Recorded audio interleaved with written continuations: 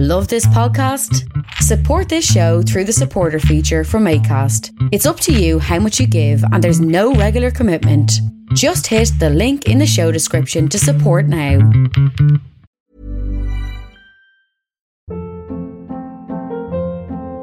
Hold up. What was that? Boring. No flavor. That was as bad as those leftovers you ate all week. Keke Palmer here, and it's time to say hello to something fresh and guilt-free. Hello Fresh. Jazz up dinner with pecan-crusted chicken or garlic butter shrimp scampi. Now that's music to my mouth. Hello Fresh. Let's get this dinner party started. Discover all the delicious possibilities at hellofresh.com.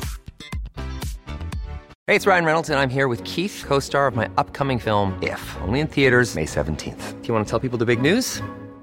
All right, I'll do it. Sign up now and you'll get unlimited for $15 a month and 6 months of Paramount Plus Essential Plan on us. MintMobile.com/switch. Upfront payment of $45 equivalent to $15 per month. Unlimited over 40 gigabytes per month. Face lower speeds. Videos at 480p. Active Mint customers by 531.24 get 6 months of Paramount Plus Essential Plan. Auto renews after 6 months. Offer ends May 31st, 2024. Separate Paramount Plus registration required. Terms and conditions apply if rated PG.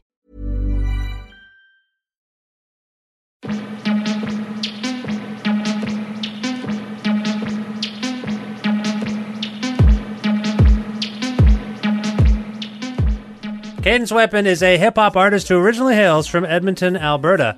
Born Roland Pemberton, Cadence Weapon currently lives in Toronto, though his heart remains in Montreal, which he called home for quite a while until just recently. 5 years since releasing his last album, Hope in Dirt City, Cadence Weapon is back and at the peak of his considerable power on his new album. It's self-titled and out via E1 Music. So Rolly and I spent some time together talking about his life and work and how all of it is reflected in his newfound artistic approach.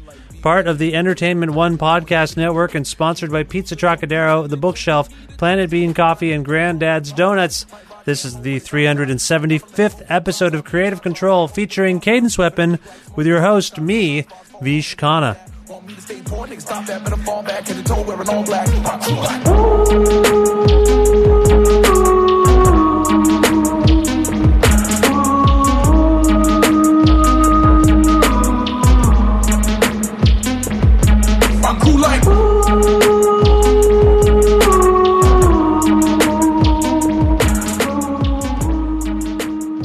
Rolly, thank you for being on the show. Thanks for having me. It's been, 4 or 5 years since we've talked on the record? Yeah, I would say so. Where have you been? People are wondering, where have you been in 5 years? It's just, I was on a desert island somewhere. I just listened to the same 5 albums. What were the 5 albums? Those desert island disc questions are hard. Yeah, I wasn't doing that. You weren't doing that. No. Okay. We won't go, that's too personal, I think, No. if we delve into that. No, but it's been, public creators, when they take a little absence or work on their next record, people get whatever concerned, But it's very common. In a nutshell, you've moved a couple times. Yeah. How many times have you moved? I moved from Edmonton to Montreal, and then since then I moved from Montreal to Toronto. That was about 2.5 years ago. Yeah, you're in Toronto now. I'm in Toronto now, and all this new album I totally did primarily in Toronto. Oh, okay. Yeah, so it's only been in the more recent half. Although I don't know, it's the weird thing about when you create things and the things don't come out. Yes. People don't know that you're making stuff the whole time. So I would say since my last album came out in 2012, I've probably made over 100 songs. Really? Okay. Yeah. 100? Yeah, sure. There's 12 on this record. Yeah, there's 12. But you put out a single in March, right? Yeah. Connor McDavid. Yeah. And probably other stuff that I missed. Not really, though. A couple songs here and there. Songs. But no, these are the 12 best ones, though. They're my 12 favorites. So in the director's cut of this record, we'll get the other 88 songs at some point, maybe. Yeah. There's still more heat, too. There's more heat. But I don't know. I have to say, when this record gets going, it feels like I'm listening to a guy who's pent up, ready. You're all in. You're just in. Mm-hmm. The rapping is phenomenal on this record, and Thank you. I think it's fantastic. Yeah. I don't think you get enough credit for that stuff, and it just seems like. And I think as we go, we're going to talk about the whole record. I think I'm sensing a stylistic, tonal mood shift here that I wasn't expecting. Yeah, I feel like that's why I called it just Cadence Weapon because I feel like it's like the distillation of like who I am. Yeah. You know, like the intersection of like rap and electronic music, which you hear on this album, that's like my wheelhouse. That's my vibe. And I feel like I really have a much better understanding of that and myself. Yeah. You know, and I feel like that's, you know, I focus so much on the rapping. Like I really I felt like I had something to prove. Yeah. You know, because like I've been around for a while and maybe I haven't been as active as, you know, other people have, but I feel like I never really got the kind of like recognition for rapping that I think that I believe that I deserve. So I think that really pushed me to go harder. Why do you suppose that is? I mean, some Canadian artists suffer a Canadian phenomenon of not being appreciated in their own country. Maybe they get lauded elsewhere. I mean, you had an international record deal at one point. Yeah. You had a homegrown label deal at one point. You had a lot of press, cover of Exclaim, like lots of stuff that you got. Players Music Prize nomination. I mean, it felt like you got a fair amount of recognition. Yeah, but it's not from the rap people that I want. You know, it's like I felt like maybe the way that I was presented was really not super reflective of who I am initially. You know, like I feel like there's this kind of like, oh, this is like bedroom rap, or it's like this like lo-fi like weird rap or something. And I never really thought of myself as being like that weird. Like in my mind, I'm competing with like all the mainstream rappers, and I think I can like rap in the same room as these people. Yeah, you know. But for some reason, other people don't feel that way, and maybe it's like partly my fault in the way that I made the old music. Like my old albums, like I'll admit, like some of the ways of rapping, like I got songs that are like more like spoken word, like stuff that's not rhyming, like kind of weird structures of songs, like using all these like live instruments in a weird way that like doesn't sound like rap at all. Like I can see how it doesn't read as like super. I think I'm a technical rapper. Or you something. are, yeah, absolutely. I really believe that I am, but like I don't know. For some reason, also I've had trouble with people like taking me seriously. Yeah. I don't know what it is, or like they think I'm being like sarcastic, or it's like irony or something. And yeah, I mean that figures into some of my lyrics, but it's like that's as a songwriter. You're clever. You're a clever, witty guy, and I think you did tap into, for lack of a better term, like I mean maybe this is my perspective, but you tapped into like indie rock a little bit. Like you knew what was going on in the country when you emerged. What was it, 2005? 2005, yeah. Yeah, and I think at that point there was an indie rock boom. That was the circuit. And that was just like the scene I came from. Yes, that's right, from Edmonton. In Edmonton, like all my friends were in like indie rock bands and electronic bands, and like I didn't really super resonate with the rap scene there. But that was the beauty of hip hop for me, was that it was one of the most open-ended generic signifiers, if you will. Like I just thought hip hop, what appealed to me beyond the politics of it was the freedom. It just felt like you could do anything in it, and you, I thought, were a great exemplification of that. That's how I always saw it. Yeah. You know, I never saw it as like, oh, like you got to keep all the crunk over here, and you got to keep the underground in another room, and traps over here, and like the rap over electronic music's got to be somewhere else. Like this is all a part of a continuum. Yes. You know, and this is what I think rap is the most beautiful music in the world because it can subsume all other genres within itself. It's like that one Pokemon that takes the powers from other people, or Rogue from X-Men. Okay, I don't know these things. Like when she touches you, she gets your power. Right. This is now starting to remind me of my interview with Harrison, who you worked with, where he was just talking about stuff, and I'm like, it's maybe a generational thing. I think of myself as a nerd, but nerd people are.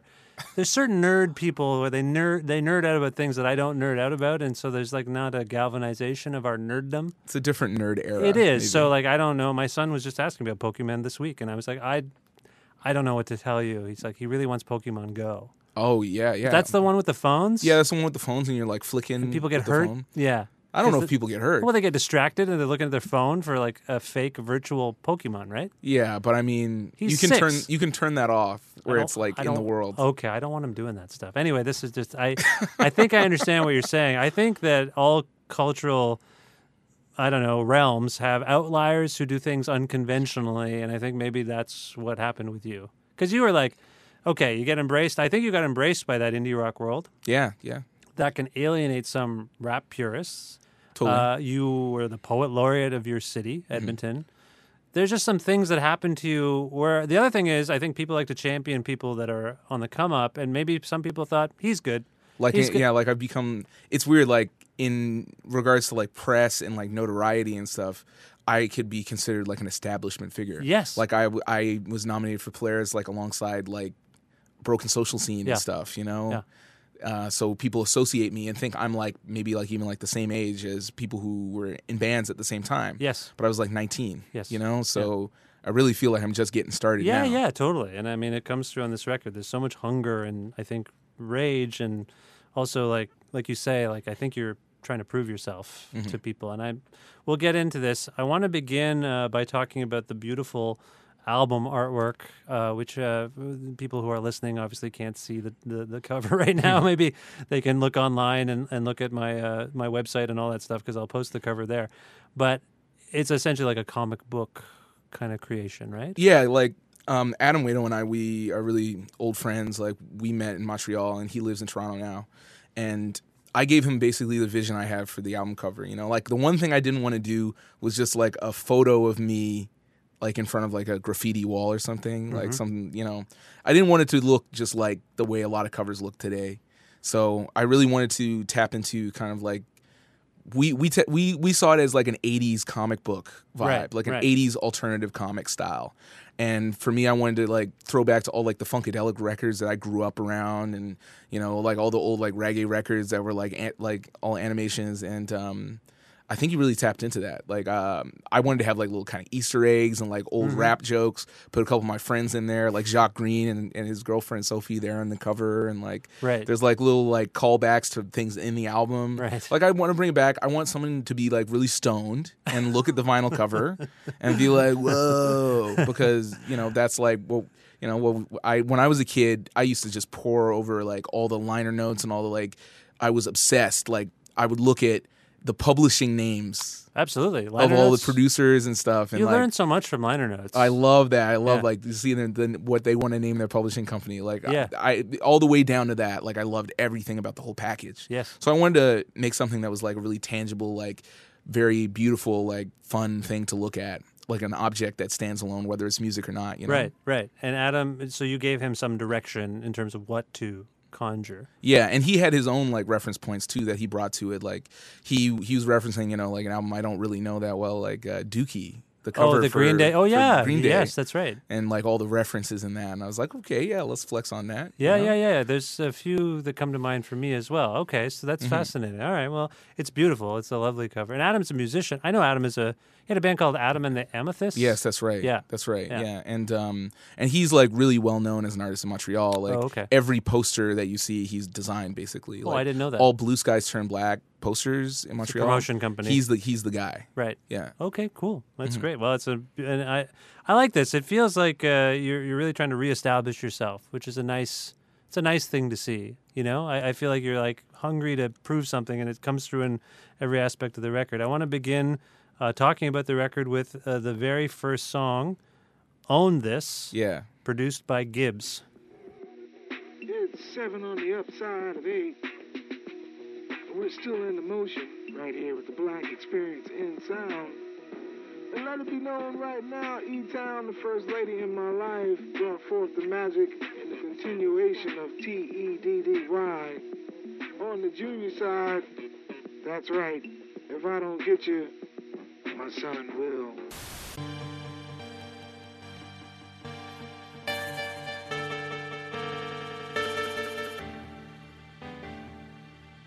Wildhead in the building right now. I got my afro pick stuck in my ear right now.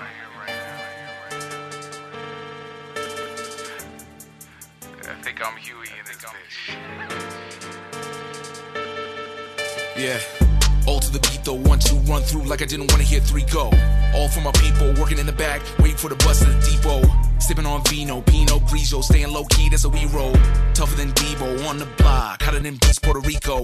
One life to live like Sibo, wanna stay dipped in Moschino. Might see a nigga on Vivo, might hear the G-Flow on. Rinse FM, getting reloads. Rock for the C-No, speak like a keynote. Know I got queens of the East Coast. Freaks in the West, freak them dressed, talk dirty, but I always rock clean clothes. Living off rap, whole team giving me dab like I just shot a free throw. So much cash in my crib like I live in BMO. Got a young nigga going beast mode. Old school like Game Genie, winning with a shit, but I didn't use a cheat code. Cheap ass running for the repo, man, damn, just got your Jeep towed. All those comments, delete those. Don't give a fuck what you seen, bro. Don't give a fuck what you tweet, bro. Not really rushing to see, I got stuff to complete, so hold up. Got so much dough, won't fold up. Did it with my team. No one control us, no one can hold us. I'm old as a scold us. Shine like we're coated in gold dust. You know what? Yeah, I own this. And like always, you know I'm on my own shit. Got my own team and we write our own hits. Need my own AP on my own wrist. Trying to raise my salary, give my family what they need. No time to sleep, I ain't out here counting sheep. Money coming slow, gotta bring it up to speed. I'ma be my own man, won't let nobody own me. Okay, so at the very beginning of this song, it's a sample of my father. I wondered if that was actually your dad. Yeah, it's my dad on the radio, and it's from right when I was born, basically, like the day after I was born. And he went on the radio and was just like, yeah, like, basically saying, like, you know, if I don't get you, my son will. Yeah. I was like, okay, I gotta, like, this album, I consider it to be, like, almost like a rebirth for me. Yeah. And so it's like, I thought that was the perfect way to start it off. Now, why would your dad have had the occasion or the access to be on the radio? Oh, well, my dad was a radio host. Okay, there you go. At CJSR in Edmonton for like 20 years. And that's like a community college radio station. Okay. Yeah, but he was kind of like a radio, like hip hop radio pioneer. He was like the first person to play rap in Edmonton. Right. You know, and like so many people from like that community, they always, whenever I see them when I'm back home, like always give me props and stuff. And it's like, yeah, I used to listen to your dad all the time. Like he was kind of like a notable figure. You know, in Edmonton around that time. Yeah, well, I figured that was him, but I also was like, what are the odds that he has a sample of his own father saying that? But I just like found that relatively recently. Oh. My mom had a bunch of tapes from his shows, and I was like, whoa, why didn't you ever tell me about this? What kind of tapes? Like cassettes. Oh, like actual cassette tapes. Like that she had taped off the radio like in the 80s. Oh, yeah, you're a young guy, so your dad would have said this in like the 80s sometime. Yeah. And so I got them digitized. Oh, sweet. And I couldn't believe when that came up. It's incredible. It's an incredible sample. And then the music is produced by Gibbs. Who is Gibbs? Gibbs is a guy from Oshawa. Really? That I met through a guy named Ricardo Chung, who manages a bunch of artists and stuff, and he was working with E1, and he was sending me a lot of beats from like all kinds of different producers, and I noticed the beats from this one guy Gibbs, and they were like very like off kilter, like strange music, and I really resonated with it. And I was like, I want to work with this guy. And it started with him just like sending me beats, and then we like started getting together and like producing stuff together, and like we recorded maybe like 20 songs. I mean, we recorded like on you and Gibbs, a whole album together essentially. Okay. He was like really one of the guys who like when I started this project, that really got me like hyped into like recording and getting like a rhythm with the music. Well, it's a weird beat. Like it kind of comes in and out. It's kind of skittery and it's strange. Yeah, it's funny because it wasn't one of the ones that we really like consciously were like, we're going to make this song together. Yeah. Like it was after we were doing a recording session for something else, and I was in his car and he was like driving me home, and he's like, obviously his producer, so he just like listens to his own music all the time in the car. Yeah. And a random beat came on, and I was just like, whoa, what is this? He's like, yeah, no, I made this. It's like, whoa, you're holding out on me, man. You know, this is right up my alley. I could rap to this right now.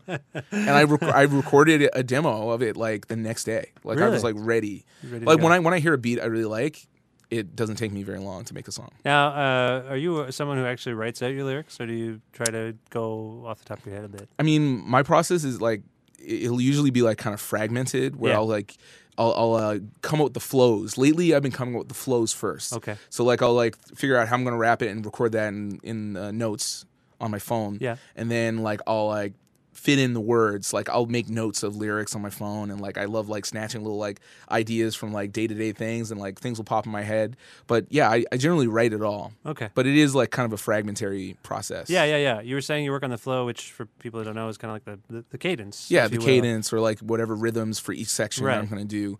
That was like a big thing on this album for me, is that like I wanted to like come up with some new flows that like people had never heard before. It's astonishing, honestly. Like I mean, as you know, I've been following you for a long time in your work, and like I know you're capable of this. I've heard you do it from time to time, but your flow on This is, I mean, you say it's a rebirth. this is one of the hungriest things I've ever heard you do. You're just, it's amazing. Now, talk about this theme of own this thematic flourish. What did you want to convey there? Well, for me, this song is really about like self-reliance. Yes. And really, I'm getting organized with like my business side of music, because in the past, like I've had like some issues with old label people and like old management who are like maybe not looking out for my best interests, you know? And I feel like this is my way of being like never again, So how has that manifested itself? Because you often also on this record, as we'll discuss, I think, talk about your team, your crew. Mm-hmm. This is a new team or a new crew. Like, so I hear a lot of like, I'm doing this now. Yeah. I'm in charge. Look out. I'm ready to go, but also allusions to your squad. Yeah, I mean, like, it's a village, right? No, I know that. Yeah. So this is a new village? Yeah, it's new people. It's new label. It's new booking agents. New everything. But it's also like referring to my friends and people who've given me advice. And I feel like a lot of people steered me along the way to get to where I am now to have finished this album. Helped guide me spiritually. Yeah. And I feel like that's very important in my work, because usually my music is a reflection of where I am at that time. Yeah.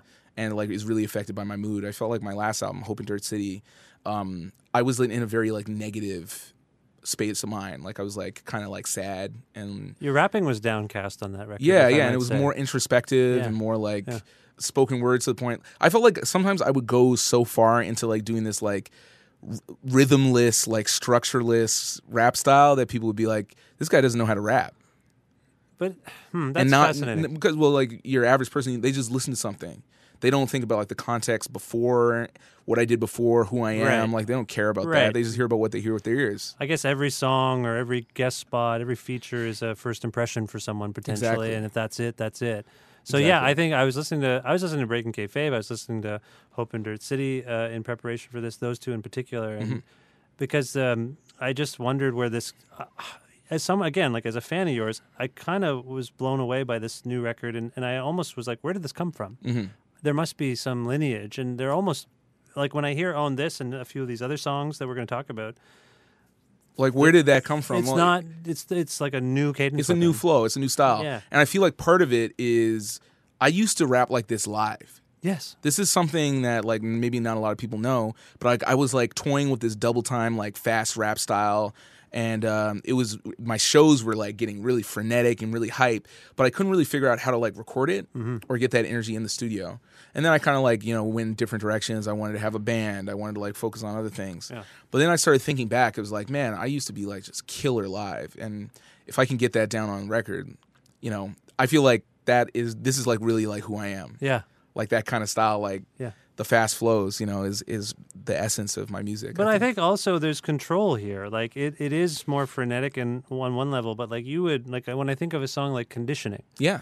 There's just a section where you're screaming. Yeah. Which I also thought is a reflection of your live show, because you would get there was a punk rock aspect to your show. Definitely. And then this one is more about, I think, rap technique. Yeah, technique, the rhythm of it, and like just on a technical level, showing people that I can like not only play within the rules, but also like go as far as possible within the structures of what rap is considered to be. Yeah, emancipated and damn they hate it. Yes. It seems like that speaks to a few different things going on in Yes. It's all about personal freedom. That's so important to me lately. Like in the last few years, I think it's something that I had to figure out for myself. Yeah.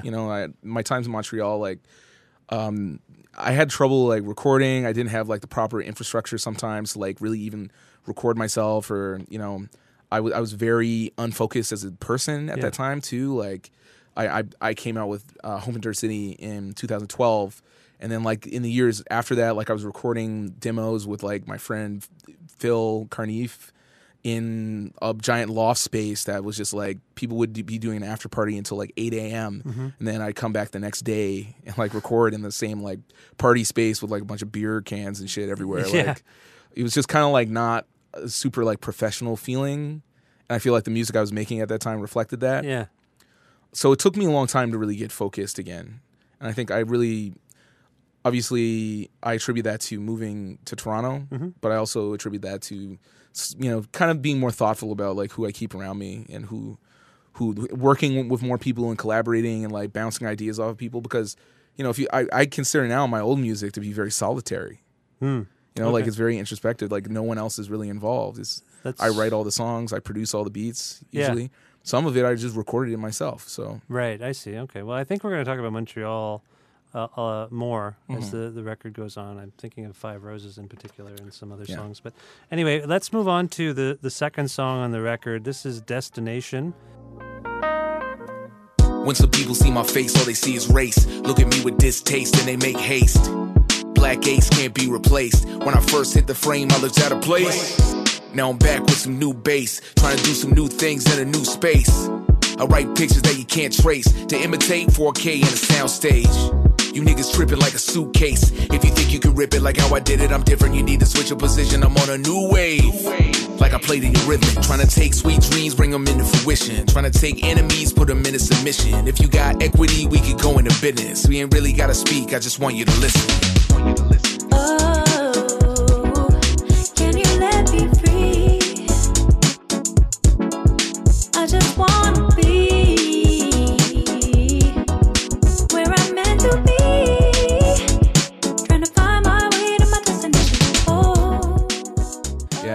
I mentioned Harrison earlier, and he is credited as a producer. But who's got the hook?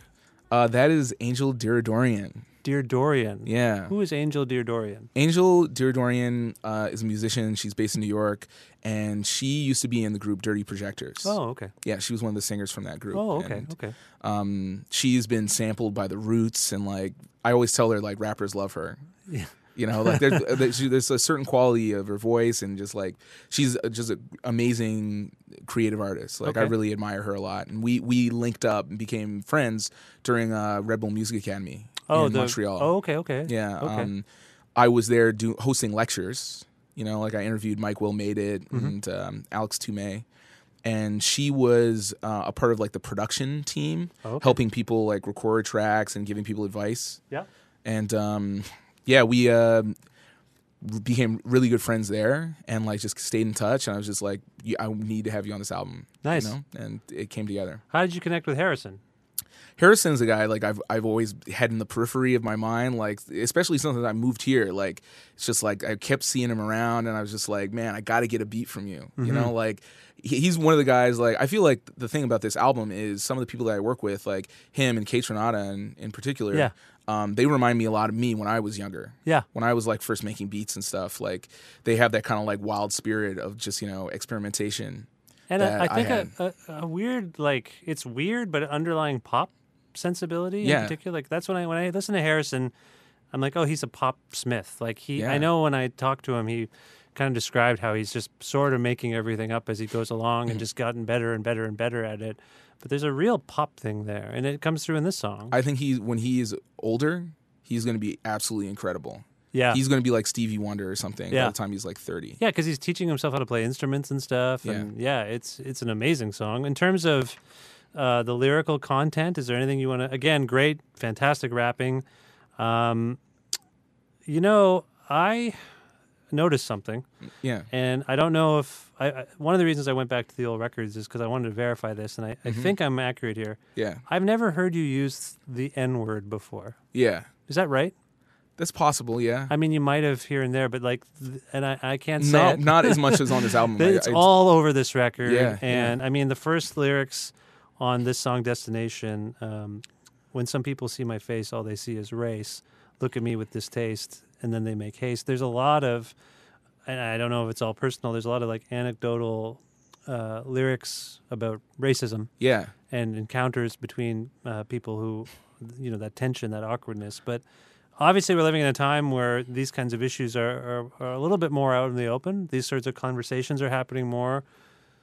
Can you talk about what has informed your decision to incorporate this word? Yeah, I mean, I feel like in my previous work, like I felt reluctant to express that side of my life, or really even talk about the racial stuff, or I kind of was more focused on like, let's just make some crazy music, whatever.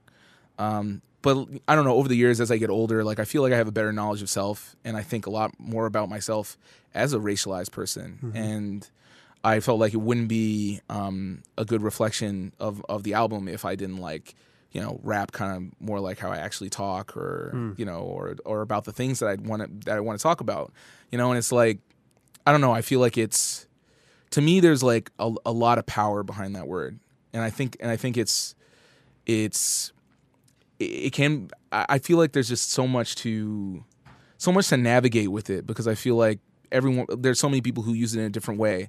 Like, it's like we're trying to take it back, or we're trying to switch the power over, Yeah. I mean, sometimes, it's like that first line that you mentioned on the album, like on that song, it really is like about how I'm perceived, and people say, they try to act like Canada's different, than the States. Yeah. But it's like, it's actually worse because it's a little more, it's under the radar. It's like in the fabric of everything.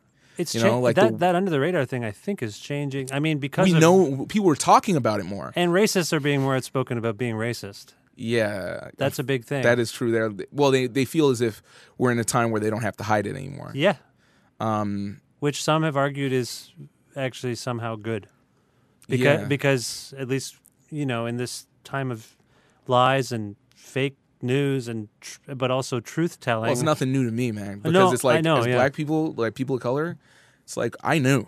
Yeah. Like I see it. I know my experiences. I felt like in the past I didn't want to be like harping about like, oh, like woe is me, like this shit happened to me or whatever. Like I wanted to be bigger than that.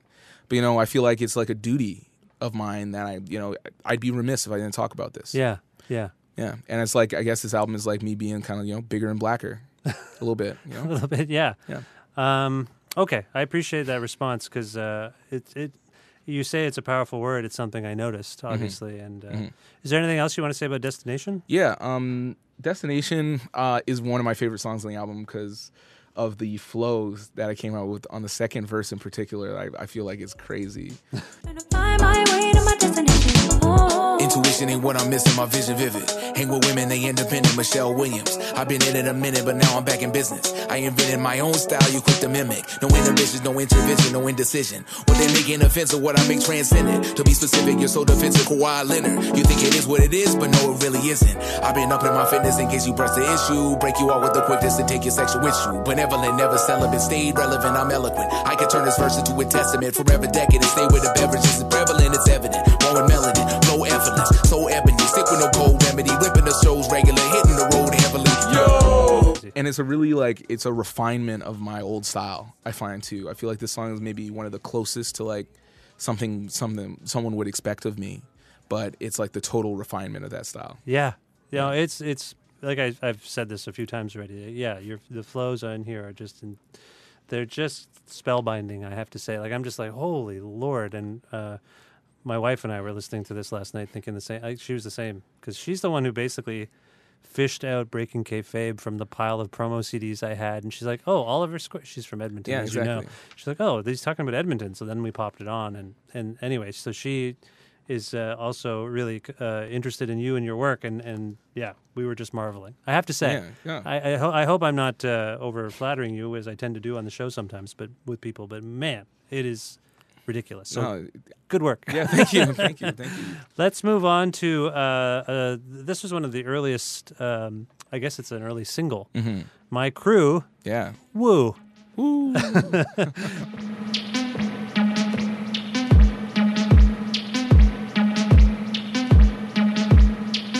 This goes out to all my Marlin friends and my Parkettes Connects, all the kids in Little Italy, the punks in St. Henry, Plateau Bros, and the crew in the D's. Cause you know when I do it, you know I do it with ease. Made some moves with my music, you got a couple degrees. Might see me using maneuvers, I got a few on my sleeve. Become so fluent and ruthless, so underground in the sewer. Like DOS effects with my set, my sound progression is proven. You think it's all an illusion, must be the booze you're consuming. Talking shit with your clipper when all alone is confusion. Acting like beefcake Brutus when typing on your computer. Give you losers a bruising until you need a transfusion. My niggas don't run when it pop off. Might rock camo when the cops stop. Might cop a Lambo with a drop top. Make your jaw drop, white hole with a crop top. Better make like smoke with your pot shots and the hot spots fall off, nigga, not that. Want me to stay poor, nigga, stop that. Better fall back to the toe wearing all black.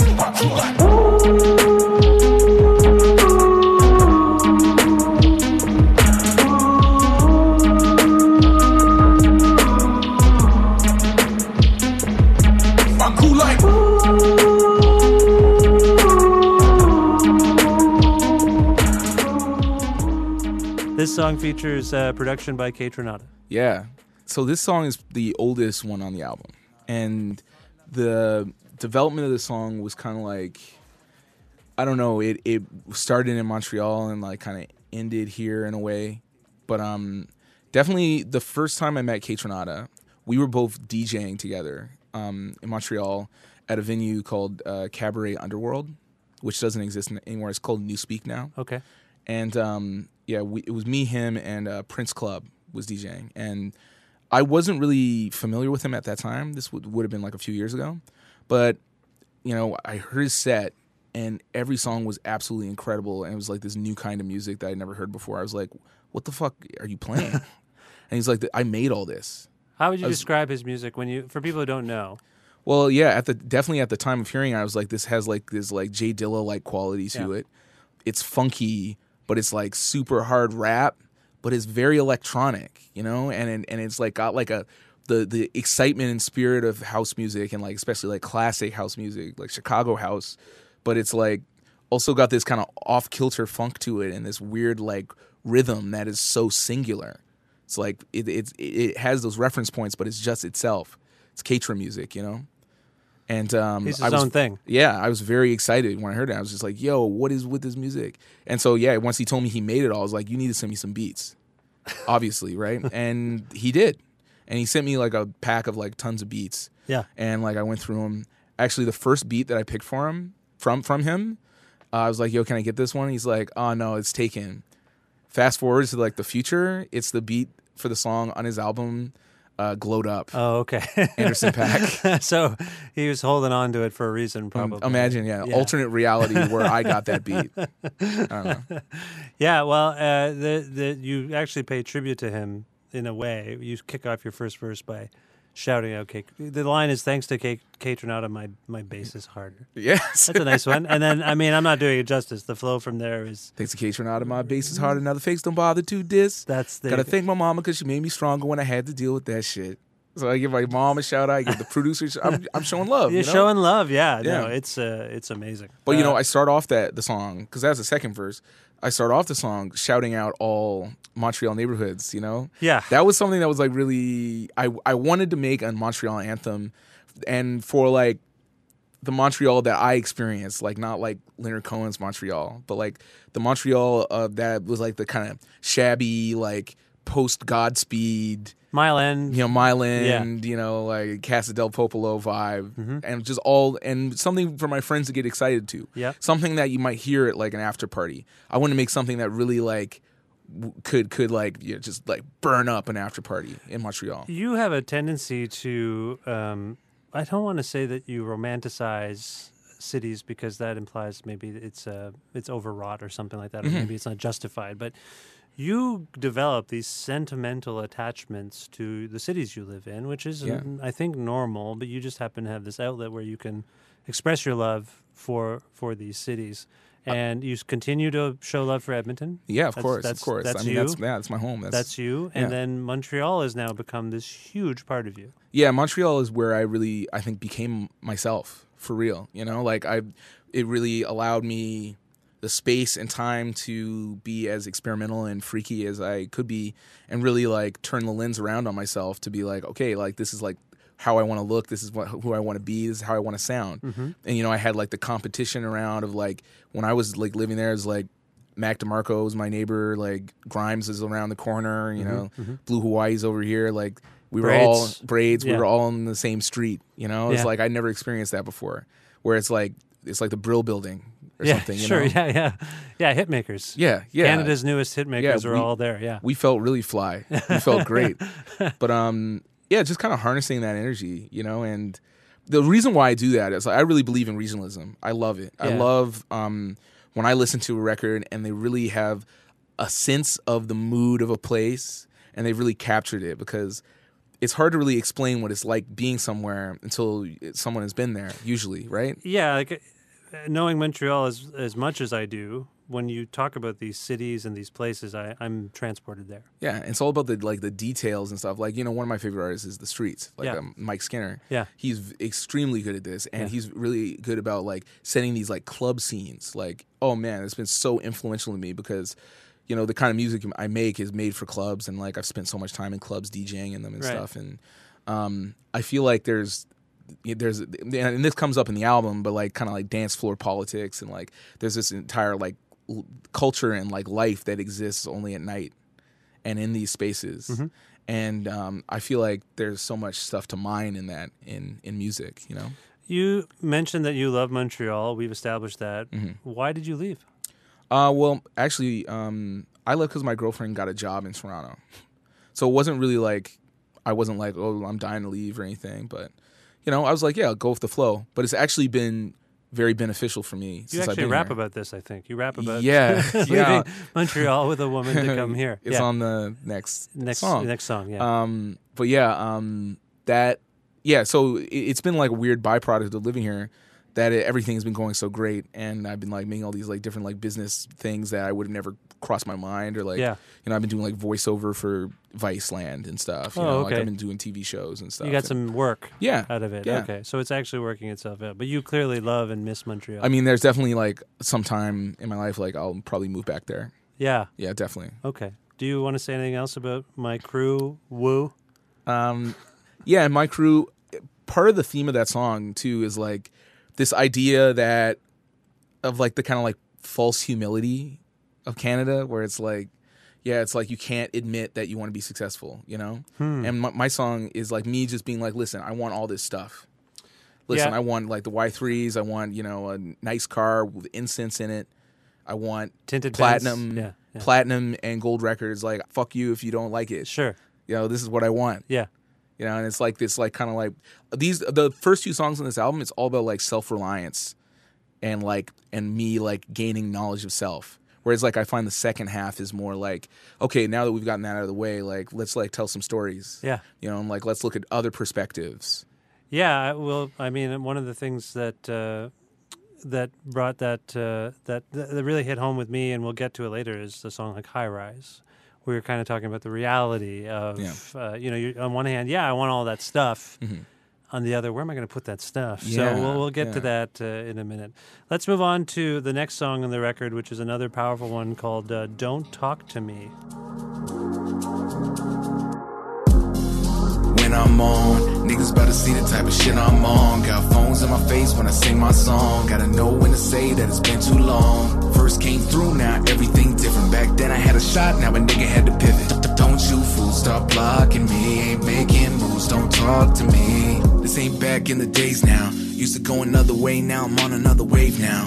When the first album came out, saw me in the videos, used to thinking niggas strange now. Now I got my own lane now. Used to stay in Ed mode till a nigga took a plane out. Still got love, but I had to make my way out. Signing on a dotted line, I couldn't really break out. That is when I moved into the 6. Showed up and I wasn't on a list. No endorsements, no sponsorships. I ain't even have a pot to piss. Then it started really making sense. Had to flip it, had to make a switch. Realizing that I had a gift, couldn't let it drift. They think they're gonna fake it till they get through. They're really gonna hate it when you do you. They think they're gonna make it so you can't take control. They wanna break, they hope it breaks you. They think they're gonna fake it till they get through. They're really gonna hate it when you do you. They think they're gonna make it so you can't take control. They wanna break, they hope it breaks you too.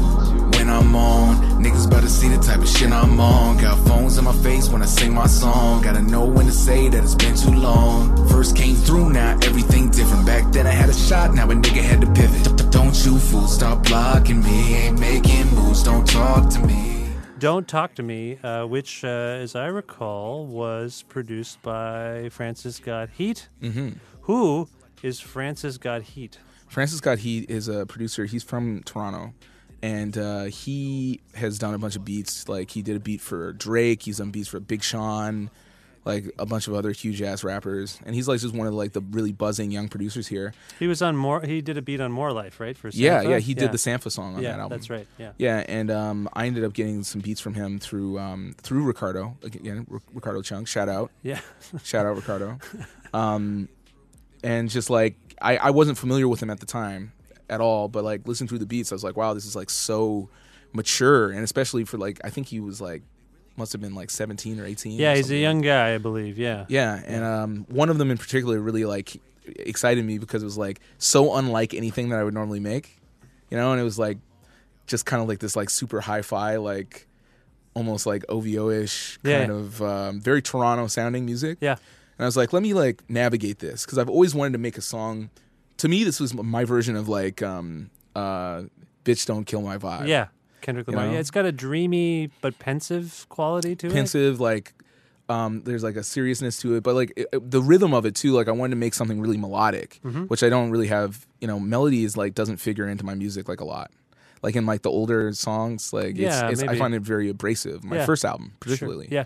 But yeah, this was me. I don't know. It was a real curveball for some people when they heard this, because like it definitely sounds like closer to a lot of like mainstream rap that maybe is out nowadays. I was going to ask if I mean we've just established there is now a vague OVO connection between you and this song and the producer and whatnot, but has OVO and Drake, like, has this scene influenced you in some way? I wouldn't say OVO has influenced me, but their impact on Toronto has definitely influenced me. Because you're singing more on this record too. Yeah, but I mean, like I sang a little bit on the last record. Always have, yeah. But it was more on a rock singing, and now this is like more on.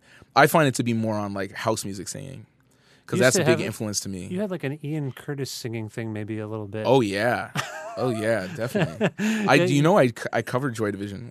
I think I know this. Yeah, and Isolation. I think you've rapped about Joy Division maybe at some point, or Ian Curtis. But there's a. I did think that, and I didn't want to be reductive about it, because I've known you for a while, and I know you've been at this a while, and I didn't think that what was happening in contemporary culture was something you were necessarily glomming onto. But I did hear a bit of that influence. Yeah, no, I mean, that's the Toronto sound, right? Yeah. Like, and for me, it's just like the vibe of the young producers, and like when I go to clubs here, and like the music that I'm hearing out, and like, you know, there's definitely just like a huge wave of like new artists that are definitely influencing me, like that you know, like the Prime Boys and stuff, and you know, like Pressa. And you've always been a very open listener. Like I always, every time I interview you or talk to you, you will mention something that I don't know, and then I'll go try to track it down, or something maybe that I also just haven't fully appreciated. And I was like that. Like every time, you once did a thing when my wife and I did our college radio show where you brought music to the show. Yeah. And I was like, oh, like I just didn't know a bunch of it. And then I was like, what the hell was I thinking not knowing this stuff? So I think of you as like a taste-making guy. Yeah, I mean, all I do is listen to music. Like when I'm not making music, I'm listening to music. And there's no exaggeration, like 98% of the time I have earbuds in my head or headphones or something. Like you'd be surprised. I mean, that's refreshing to me, because you'd be surprised how many musicians I talk to who are a little jaded or a little like, I can't listen to music. Oh yeah, they're like, the music on the radio sucks or something. Not even that. I think they're in their own practice. They don't want something clouding what they. Oh, to influence them. Yeah. I mean, like that's like, man, you got to be super scary if you listen like that. I've got so many ideas. I have like an endless supply of like ideas. Like I couldn't be influenced that way. The song is another assertive song, and in terms of. You talk about. It tells the story. Talk about this notion of don't talk to me. Yeah. I mean, like, don't talk to me unless it's productive. Yeah, that's the whole point, right? Okay. Like, it's like if you don't have anything like that we can like actually build on or anything like productive, like I don't want to waste any time anymore. You know, yeah. I haven't put out an album in 5 fucking years. You know, like let's talk about something important. You know, first came through. Now everything different. Back then I had a shot. Now I had to pivot. There's a sense that you're shifting here. And in fact, you say had to hustle, had to make a shift. Go ahead. Yeah, I mean, I definitely, and I talk about like, you know, you used to think of Nigga Strange, you used to see me in the videos, you know, like I feel like the way that I was presented in like the music videos for my like early work and stuff, it was like, yeah, I'm like this like underground, like weird, funky rapper and stuff. And I didn't realize how it looked, because it's hard for you to be able to see outside of yourself. Yeah. But and also it's easier to see things in retrospect. In retrospect, I'm so like not like that, you know. And like the songs like this album is like such an accurate reflection of my personality. Right. Like yeah, I am sarcastic. Yeah, I'm funny, but I can really rap. Yeah. You know, like it's like it really encompasses all these things. And this song also tells the story of like where I've been basically for this period of time. You know, like if anyone wants to know, it's in this song. You know, like. Had to move out of Edmonton, moved to Montreal, left the city with a boss bitch now. Like that's right. Yeah. It's a story. Yeah, it's a story. And it's like I felt like I had to explicitly kind of talk about it. And also I talk about how like kind of like money things that were like not going correctly, with regards to the people I used to work with, and how I needed to right the ship. Right? Yeah, that's unfortunately a classic. I appreciate you being a bit diplomatic about. Yeah, about it, and it's like the way I feel like is I don't look back in anger. Like I'm always trying to move forward, and I don't think it's like that important for me to like. I'm not gonna like name names. I'm not gonna totally shit on the people I used to work with. But I will acknowledge that it was very hard for me to deal with, and created so many problems for me that it almost made me so I couldn't make music. Right. I mean, when people wonder where you've been, I wondered that too. That's a big part of it. Yeah. That's a big part of it. But I will also openly blame myself as well. Yeah. It's like not just all that industry shit. It was also to do with like where I was in my life and like my priorities. Like, I was like, I want to write a book of poetry instead of an album right now. I thought at one point I'd heard you were thinking of going by your own name. You were going to abandon Cadence Weapon and go by Rolly Pemberton. I was having an identity crisis. I was feeling like the name had been like ruined for me or something, like just based on all the stuff I was kind of just talking about. This like is you owning it. Yeah, this is you like reclaiming it. Exactly. Yeah, making it the title too. Yeah, I'm like, okay, I'm okay with the name. Yeah. This is who I am. It's a great name. Yeah. The more I talk about it, the more I realize people like it. It's a fantastic name. Yeah, it's great. Okay, anything else you want to say about Don't Talk to Me? Yeah, I want to give a shout out to the guy who mixed this album, Frieza Chen.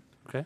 He's a guy. He's from here, and he's like mixed all kinds of crazy tracks. Okay. And he really did a lot for this album, and he brought it to that like level of like the new rap that I'm liking a lot, and like made it sound the way it's supposed to. And yeah, I want to give him props. Okay, that's great. That's great. We move on to the next song on the record, which is produced by Chef Bayer. Yeah. And Trouble Knot. Yeah. And it's called Large. Large. Caught a wave and know we ain't gon' fall.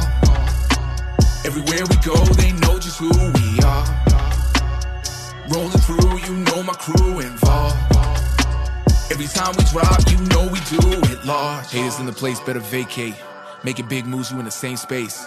I was narrating on payday. You was devastated, player hating on me every day. Why? I don't really know what they trying to say. What? I don't see shit in the same way. No. Been this way since grade 8. When I'm getting paid, don't let it come a day late. No, I'm not sentimental, independent. Living in the present, trying to stay great. No, I'm not calm and gentle, kinda mental. Swinging off the trees like a primate. Don't really care about the shit you're into. James Baldwin on the instrumental. Speak straight up, no innuendo. Might throw a brick right up in your window. Back in the days, used to play Nintendo. Now I don't play games unless it pays the rental. Trying to stay draped up in some Kindle. Trying to pay for the range, navigate the Benzel. Trying to put me in a box, but it ain't that simple. A lot of cats rap, but they spit conventional. So many flows make it rain torrential. Raise the issue, rage with the page and pencil.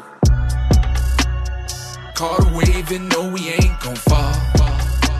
Everywhere we go, they know just who we are. Rolling through, you know my crew involved. Every time we drop, you know we do it large. With my team, we do it large. With a check, I do it large. When I flex, I do it large. Everything we do is large. When I move, I do it large. With the bars, I do it large. With my girl, I do it large. Everything we do is large. Okay, I love this song, personally. This is one of my favorites. And it's one of my favorites to play as well. Because it's like, definitely bars. Like, this was one where I really wanted to stunt really hard. And I wanted to kind of just like, I feel like this is the most Toronto-ish sounding track. Did you see what I just did there? Canadian self-conscious laugh at someone saying they wanted to stunt. Well, that's what I'm talking. I talk about that in this song. It's so ingrained in me. We can't help it. I can't. Like, I promote the show and I do stuff, but I try to do it just like here it is. Like, I don't try to brag about it or anything. Listen, here's what we're gonna do. Okay, Vish, you're gonna come into the studio next time you're here. Next time I come here, I want to see you with a Creative Control chain. All caps. I can't do it. I have a slight bit of, I have a modicum of modesty. You got to stunt on these people. It's hard. I want the work to speak for itself. I think you were in that boat too. I feel that way too. Yeah. But sometimes it's okay to say that you're dope. I feel like the show's good. It just doesn't get the attention it deserves. That's what I'm talking about. I think it is a very good show. And there we go. A small number of people tell me it's a good show, and a good number of people listen to it. But at the same time, I want it to be like in the news all the time. I want people yeah. to be like, that is the best music interview podcast. No, that's what I'm talking Yeah, about. see, now you got me riled up. I'm sorry. I'm sorry. I would normally not do Let me put a beat on. So this is you stunting. Yeah, definitely. This is me stunting. Kind of like, I don't know, it's like, I felt like people in the past, have derided me for not being like as good of a rapper or whatever that they think. And this is me just like showing them like, listen, this is what it really is. Like I'm making these records, I'm doing all these things, it's like, I think the real essence of this song though, and I think it's more in the second verse that I really like about it. I'll say in the first verse, there's one line I love. Yeah. It's like, I say it's like, don't care about the shit you're into. James Baldwin on the instrumental. That's good. Speak straight up, no innuendo. Might throw a brick right up in your window. Now, and then I go to this one line, which is, try to put me in a box, but it ain't that simple. Now, it's like a double entendre. Yeah. Where it's like, so many people in like music industry, once you're doing one thing, they'll only let you do that for the rest of your life. Because they know how to market that. Yeah, and they're used to it. Yeah. And if you change, it makes people uncomfortable. I always want to change. Every time I come out with a record, I want it to be totally different. But it's like they try to put you in that box and they want to keep you in it and dig a hole and put the box in the ground. Mm-hmm. Yeah. And it's like they're trying to kill you. Yeah. So pigeonhole you. Yeah, so that's Ever catch yourself eating the same flavorless dinner 3 days in a row? Dreaming of something better? Well, HelloFresh is your guilt-free dream come true, baby. It's me, Keke Palmer. Let's wake up those taste buds with hot, juicy pecan-crusted chicken or garlic butter shrimp scampi. Hello Fresh. Stop dreaming of all the delicious possibilities and dig in at HelloFresh.com. Let's get this dinner party started. There's never been a faster or easier way to start your weight loss journey than with PlushCare. PlushCare accepts most insurance plans and gives you online access to board-certified physicians who can prescribe FDA-approved weight loss medications like Wegovy and Zepbound for those who qualify. Take charge of your health and speak with a board-certified physician about a weight loss plan that's right for you. Get started today at plushcare.com/weight loss. That's plushcare.com/weight loss. plushcare.com/weight loss. my way of being like, I'm not accepting that. There's one of the reasons I think I was first really into hip-hop and rap music when I was like a little kid is that I could sense the aspirational and political aspects of it. Mm-hmm. I feel like Drake, and again, I don't want to put too fine a point on this, but I feel like, first of all, let me come clean. I am not a tremendous fan of the Drake, but there's something about Started from the Bottom, Now We Hear, that has seemed to transcend the song, this notion as almost a mantra. And your chorus here is caught a wave and no, we ain't gonna fall. Everywhere we go, they know just who we are. It's this sense of strength, I think. This notion, it is similarly a motivational chorus. And I don't mean, again, I don't want to draw too fine a line between that Drake thing and you. I mean, like, that's like just a tenet of rap. It is, like, exactly. There's been so many things like that. Yeah. But that's definitely what I want this song to do too. Like, it is aspirational. Yeah. I want people to listen to it when they go to the gym and like feel like they can lift a car. That's just a simple thing I'd like. A large car. A large car. As a like, matter of fact. Really large. Okay. Well, it's a bit of braggadocio. But then the second verse, I feel like I tap into something that I think is really important. Why won't you get out the way? I don't want minimum wage. I'm trying to get me some pay without me going insane. Don't get the digits the same. Get it in different ways. Want my condition to change. Like I requested a trade. I talk about I don't want minimum wage. Now, when I say that, it's like, no, I'm. It's not just about like, oh, I want to make a bunch of money. It's like I literally do not want minimum wage, which is what is expected of me as a person of color. From in if you look at the statistics, like black man versus white man, black man makes 26% less. Right. You know, why is that? You know, I don't deserve less. Right. I consider myself equal or better. Yeah. So it's talking about those kind of distinctions and you know, and then I'm talking about like, you know, the way that people make money as a musician is changing, you know, like don't get the digits the same, get it in different ways. Well, my conditions have changed, like I requested a trade. It's just about diversifying your portfolio. Yeah. And that's what I've been doing too, like doing the voiceover stuff. I've been doing writing, hosting lectures, like making music, You're producing. bi-coastal, you say. You're doing speeches. Yeah, doing speaking things. Yeah, speaking engagements. Yeah. It's like you got to get in where you fit in. Yeah. You know, like today, it's like you're not necessarily going to sell a bunch of records. But you never. I mean, we talked about this 5-year gap. We've talked about how you're expanding your portfolio. We talked also about how you were thinking of giving up your name. Yeah. You never really seriously contemplated leaving this. And I think you mentioned the poetry book. But did you ever contemplate leaving all of this musical stuff behind? I mean, yeah, it crossed my mind just because it was getting to a point where it was so hard, to the point where it was like, wow, I was feeling really like unconfident about the music, like the industry stuff, like, you know, the label I was on collapsed, stopped existing. I was like, what am I going to do? Upper Class? Yeah, they don't exist. I didn't even notice that. Well, there you go. I feel badly for saying that. Well, that's exactly the problem. Yeah. Yeah, and just definitely wasn't. I was feeling like, oh, maybe. I mean, I could never stop making music because, you know, it's just like it's like therapy to me. It's so much fun. Yeah. But definitely like just on an industry side, it briefly crossed my mind just because of like how like fucked up things were getting. But this is like, I guess when I do these songs that are super like aspirational or like hyped up and like have that attitude, it's like it's almost like I'm trying to do it for myself. Yeah. You know, it's like, it's like a self-help. Yeah, no, I think that's true. I think we express ourselves for some form of therapy in our own way, and it's therapeutic. So I see where you're coming from. Mm-hmm. When I flex, I do it large. Everything we do is large. When I move, I do it large. With the bars, I do it large. With my girl, I do it large. Everything we do is large.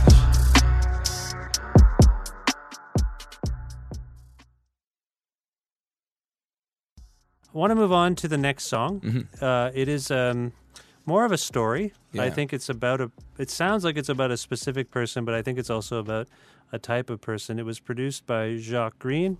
It's called The Host. Mm-hmm. I'll be there right away. 1 a.m. when he wake up. Few more hours, gotta stay up. Had a little fight cause he's out all night, but him and his girl just made up. He lives in apartment tower. He reads Resident Advisor. He's drinking a beer in the shower. Got more drugs than Pfizer. His club is a new hacienda, new Tony Wilson. Party 24 hours, need intervention. Got a PA system, rotary mixer. Don't know how to use it, think it sounds sicker. Oh shit, buy a drink, get some more liquor. Small town boy, West End, feeling bigger. Whole club burning up, but it's still winter. You should give him a buzz, it's a lot dimmer. Welcome to the party. The sound system is booming, you know. We got the same system as Fabric. Nah, for real. Any shit you need, I got it. And if I don't got it, he's got it. That guy in the corner's got it. So don't worry. And we're not getting shut down tonight. No way. You see, we paid that extra fee. If you know what I mean. But hey, who's your friend or what's her name? Hey, I'm your host for the evening. You need a drink, just let me know. You mentioned that you're really immersed in club culture on some level. You encounter all types of characters, ne'er-do-wells, and good people too. But the host sounds like a person I would encounter, even every community. How would you describe this person, if you will? I would say he's like the Weinstein of club world. Yeah. You know, and it's like, obviously I wrote this like way before all these things were happening, but it is particularly resonant now. I mean, there was a specific DJ promoter person in Montreal that inspired me to write this song, but I've also encountered a lot of people who had elements of this, and I kind of put them all together into one. You know, whether they were a DJ or they ran an after-hours venue, and so just anyone in that world who had like a disproportionate amount of power and used it to turn their environment into like the cool place to be. Yeah. Right? And it's like, when you're in, there was a period of time in Montreal where like after parties were going crazy. Like there was a party maybe like 4 after parties like a week, and it was like getting to the point where me and my friends, we were just like, I was DJing a lot of them, I was promoting them, I was like putting together bills and like partying until like 8 a.m. and it became like just nightlife. Like that was like my whole life. Right. Like I'd sleep all day and just like be like, when's the next party? I'm gonna DJ. Right. And everyone was just doing tons of drugs, and it was just like this like super like self-destructive period. During this time, there are these like creepy people who are in power. Yeah. And it's almost like they had set themselves up to be in a position like that where they could kind of assert that power in super negative ways. Yeah. And it's like I didn't realize what was happening at the time, but in retrospect, it's like, oh my God, like some of this shit was like could have been criminal, Like, I mean, it's like there's not so much that I know specifically happened, but it's more just talking about just a general like white privilege situation. But you talk about this power dynamic being extinguished in a sense in the song. This person, this Weinstein type character, is sort of exorcised from the community. Like he in this case, I think it's a he. Has to leave. Yeah. It eats him alive. I mean, it's like this is like the call out culture. Yeah. And that's what happens in the song. It's like this guy who basically, when you look back and look at his body of work as an individual, it's like, okay, he totally marginalized women and people of color, would not hire them for his parties, would pay women less than men, would like sexually harass like every woman he encountered, and eventually it just like builds to a powder keg and he is forced to leave the community, right? That has actually happened in Montreal, and like we've seen it a few times now, and I think this was like pre-Weinstein, so it was like it already started a lot of changes in the community in Montreal. I mean, that's good. And it's like because it's such a small community of artists there, it's like everybody knows everybody, and it's like it got to the point it's like we really need to like take a good look at what's happening in our community and really like protect each other. It's like if we're going to talk about how we have this super like tight knit, like self-governed, like really like safe space focused community, we really have to like we can't like let people like this be a part of it anymore. Well, it appropriately has a beat that I think is a bit sinister, but also moves the story along. Like it's got a good pace to it. Can you talk about Jacques Green? Jacques Green, he is become really one of my best friends. He is an amazing DJ, like world-class DJ, and we have the same feeling about like the club world. Like I think him being from Montreal and me like living there for so long, and like our perspective on like what clubbing really means. It's like I think he knew exactly the kind of music to make for me. Like we got together and like he was just be like working on the music, jamming out, and be like, oh yeah, I like that, like loop that, maybe like move this to here, and like we would just like hang out. And like by the end we'd have like a song. Oh, that's rad. Yeah, so like we actually have a really great working relationship. And I think he really resonated with the idea of the song too. I mean, it's good of you. You mentioned that your earlier stuff was really introspective and solitary. It sounds like social dynamics are a huge part of your music making now. Yeah, I didn't really think about doing that before, but like now that I'm much more collaborative, it feels like less lonely. Yeah, when you even listen to the music, like you feel like there's multiple hands in it, and it's like not just like the other thing that was really important to me was to work with women on this album, because I look back at my previous albums, like not only do I not collaborate with anyone, but like I'd never done any music with a woman before. Really? No, well, I mean, I don't think so. Huh. I know it seems like insane, but I mean, I was mostly making all the music just by myself, like producing it all, and I was the only vocalist, and the only guest really I ever had on an album was Buck 65. Man, that You Can't Stop the Machine verse of his is I still think of that verse. It's hilarious. It's amazing. Yeah. I feel like I can get different kinds of verses out of him than anyone else. I'm number one. The rest of y'all are zero. Very good. Very good. I love that, man. Yeah. Okay, we're going to move on to the next song, which is, you mentioned collaborating with women. It is 5 Roses featuring Blue Hawaii, and it was produced by Blue Hawaii as well. Wild roses, where I'm from. 5 roses flashing up above. I was eating like a kid back when Mac moved into our building in Outremont. Used to treat a rack like it was a lick. Used to make a band, thought I made it big. Used to fill the float up with Laurier's. Back when I was living on Laurier. Going in and out, catching interference. We should hit the show, we should make appearance. Wading through the snow, hope they go and clear it. Hope that anybody shows, hope they wanna hear it. See the pink sky like Sean said. We think about life getting better. Used to hang around by the train tracks. Wish that we could do this forever. Forever, forever.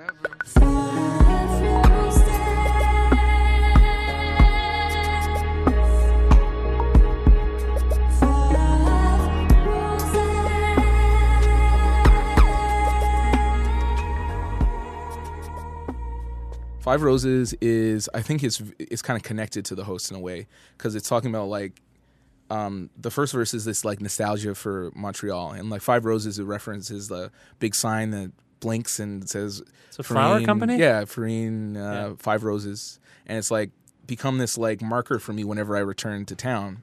You know, I'm like, oh, I'm home. I see the Five Roses sign. Do you see that on the train when you come in on the train? Yeah, I've seen that sign. Yeah. And you shout out Mac DeMarco in the first. Yeah. There's like a lot of references like to some of my friends. Yeah. Like I mean, even like Five Roses, like that's a Miracle Fortress album. It's called that's right. Five Roses. Yeah, that's right. Yeah. And then I say like I reference Think About Life just by saying those words, and See the Pink Sky, like Sean said. That's Sean Nicholas Savage. Yes. You know, like that. I wanted to like really talk about that era, and so I referenced some of the people in it. Isn't there a Blue Raincoat reference in this song? Yes, that's right. Yeah, that's right. Yeah, yeah. That's how like I always saw Montreal as like, oh, this is like my destiny. I need to live here. Like, you know, if I want to be like a Canadian artist, like this is the place to be. It's a wonderful. There's some cities I feel uncomfortable in Canada. And I always feel like Montreal is where I should be. Yeah, I mean, it's really got such a unique, special essence to it. And, me referencing Leonard Cohen there, it's kind of like, that's how, like, obsessed with Montreal I was. Yeah. I bought a blue raincoat. I didn't even, like, think about it. I only thought about it later. I was like, man, I'm walking around Montreal with a fucking blue raincoat on like I'm Leonard Cohen. It's sort of sad to me that you're not there. You seem like you're in love with the place and you miss the people there. But it does also seem like you mentioned Adam Waito is now in Toronto. Yeah. People are moving around. People are moving. But people leave Montreal. Honestly, though, like maybe by the time this interview comes out, I might be like living back in Montreal again. Yeah, I can see there might be a boomerang effect there.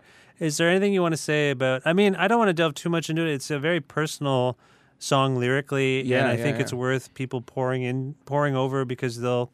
You mentioned a few things. I'm very proud of this song. I'm very proud of the lyrics in this song. And it's a very dynamic song for you in terms of there's rapping, I think there's some singing, there's a real emotive quality to it, and that is, I think, heightened also by Blue Hawaii. Yeah. And they're very close friends of mine in Montreal, and like Raphael, like fellow Albertan. That's right. Right. And from Calgary. Yeah, from Calgary. Don't front like she's not from Edmonton. Not she's from Calgary, but she's still okay. Yeah. And yeah, we've like worked on stuff before, but like it didn't come out, and it was something like Alex Cowan, the producer of Blue Hawaii.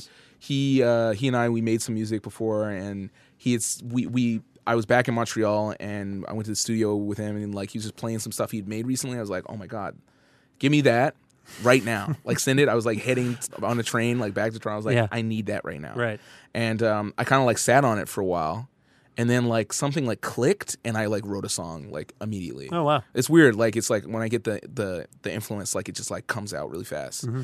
And so part of it was like the first verse is this nostalgia for like hanging out in the train yards and just our kind of like bohemian lifestyle that we had, like where we were just like we all we did was make art and eat pizza and drink 40s and stuff. Yeah. And it felt very innocent, but then. The second verse is about that loss of innocence that I think inevitably comes when you get older. Right. But particularly in Montreal, it comes back to what I was talking about with like the kind of like nightlife shakeup that's kind of happened with certain people, and how we need to remember our morality. Yeah. It's weird. It's like I don't think that comes up in a lot of rap.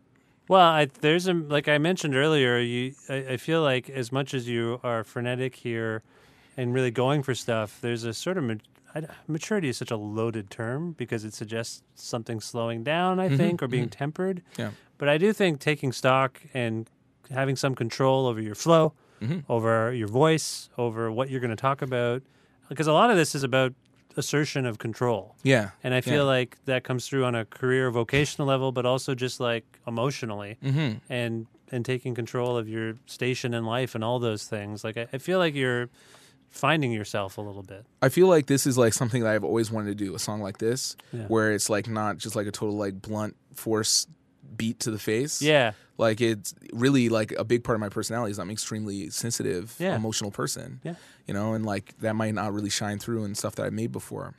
But I think this album really features the two sides of my personality, like where I'm like very, you know, like super Pisces as hell. And then like the other side of me is like I'm like rap god. Yes. You know? Like, so it's hard. It's hard to be a dynamic person sometimes. People want you to be one or the other. They want to put you in a box. Forget about you. But it ain't that simple. We are going to move on to the next song, which is called Soju. Yeah. It is, again, produced by Gibbs, who we spoke of earlier. Now every time I roll through, I'm sipping slow with my whole crew, doing everything to make it fast like we're supposed to. Kill it every time we in the lab, man, that's old news. Thinking about the obstacles we passed that we broke through. Chilling in the crib, drinking soju. Don't know how it is, let me show you. In it how we live, we don't know you. Tell the whole truth, no we won't. Trying to win with my whole team like it's road rules. Used to drink gallons of the trad that was old school. Used to keep a bottle in my bag when I come through. Now I feel patient, drink it just to taste it. Don't drink it to get wasted. Different conversations in my liquor cabinet. Got good at conservation. Back in Montreal, I got high like constellations. Now I keep it low when I'm on St. Lo. Used to play every day, right now I'm feeling grown. I was getting blazed, you could call me Rolling Stone. Sleeping in a snowbank, almost didn't make it home. Had to change my path on my own. Now every time I roll through, I'm sipping slow with my whole crew, doing everything to make it fast like we're supposed to. Kill it every time we in the lab, man, that's old news. Thinking about the obstacles we passed that we broke through. So Soju is another song that's like very introspective to me. It's about drinking responsibly. That's the theme of that song. What is Soju? Soju is this kind of like, I think it's Korean liqueur, kind of like Korean like rice wine type drink. And you have it like to complement a dinner or something? Yeah, it's like very light. It's really nice. And I really got into it on a trip to LA where I was actually marrying two people to each other. You were I was the officiant. Really? Yeah, I'm an ordained minister. Yeah. What? Yeah, they got me ordained just to marry them to each other. It's like Did you do that online? They did it all for me. Yeah, and it's a totally legally binding marriage. Yes, I've heard about that. Yeah. Yeah, and I did. It was like dope. Like my speech and stuff. I did all the stuff. It's good for you. It was on a mountain, which it comes up actually in the album on Infinity Pool. Oh, okay. Where I married some people and like would we know the people you married? No. Okay. They're just friends. They're just friends. Okay. But anyway, while I was in LA, for that, I was staying with Owen Pallett, who was living there at the time. Yeah. And we went out for dinner with a bunch of his friends and in Little Tokyo, and we were just like drinking mad soju, and I was just like, man, this is like so chill. Yeah. Like I need to like just drink like this. This is so like felt good. Like I felt good after I drank it. You know? Right. And it's like about the idea of like when I was a teen in Alberta, it was more just about like how much can I drink. Right. Yeah. I need to drink as much as possible. Right. Where instead of like what's the quality of what I was drinking, and like just being more thoughtful about like that kind of like imbibing in anything, because again, mature. Again, I don't want to invoke the M word, but no, it's okay. Maturity. It's okay. It's good to be mature. I think it's cool. Yeah, I think maturity is very cool. Okay. What's not cool is like dying young. Yes, exactly. That sucks. Yeah, it's really bad. Yeah. So I'd rather be mature and alive. Personally. Yes. And that's I kind of talk about this, which actually happened. I got so drunk one time that in Edmonton that I fell asleep in a snowbank. Yeah, I noticed that. Yeah, seriously, like and a friend of mine actually happened to be driving by and noticed a person face down in the snow. Really? Yeah, it's that bad. Yeah, Just to be clear, an Edmonton snowbank, an Edmonton winter Deep. is not. Yeah, it's a deep snowbank, but the cold is unlike most cold. Yeah, you can't really hang out outside that long. No. You shouldn't be. That's really frightening. I didn't know this. Yeah, it was like very irresponsible of me. But you can kind of laugh about it now. But I mean, like, it's kind of funny in a way, and it's like some super Canadian shit. It seems very sad to me, I will say. Yeah, definitely. Well, this brings me to the, I guess it's sort of the coda, or the conclusion, or whatever you want to call it. You know we ain't trying to die. We gon' make it out alive. You know we ain't trying to die. We gon' make it out alive. You know we ain't trying to die. We gon' make it out alive. We gon' make it out alive. We gon' make it out alive. Yeah. You know we ain't trying to die. We're going to make it out alive. You repeat this a lot. And it's in a distorted voice, and it really is impactful. Again, we've talked about the aspirational quality of the record and the writing here. This seems significant to me, the way this song ends. Yeah. I mean, to me, it's like kind of my like 808 Heartbreaks moment. Yeah. And I felt like doing that just came up in the studio too. Like it wasn't like written or planned, but I was thinking like, yeah, that's the essence of this song. Is it's like I wanted people to really resonate with it, to be like, you know, this like self-destructive like rock and roll, you know, lifestyle, which like we see so much with like the new rap is just like about total hedonism and like debauchery and like doing as many like, you know, pharmaceutical drugs as possible.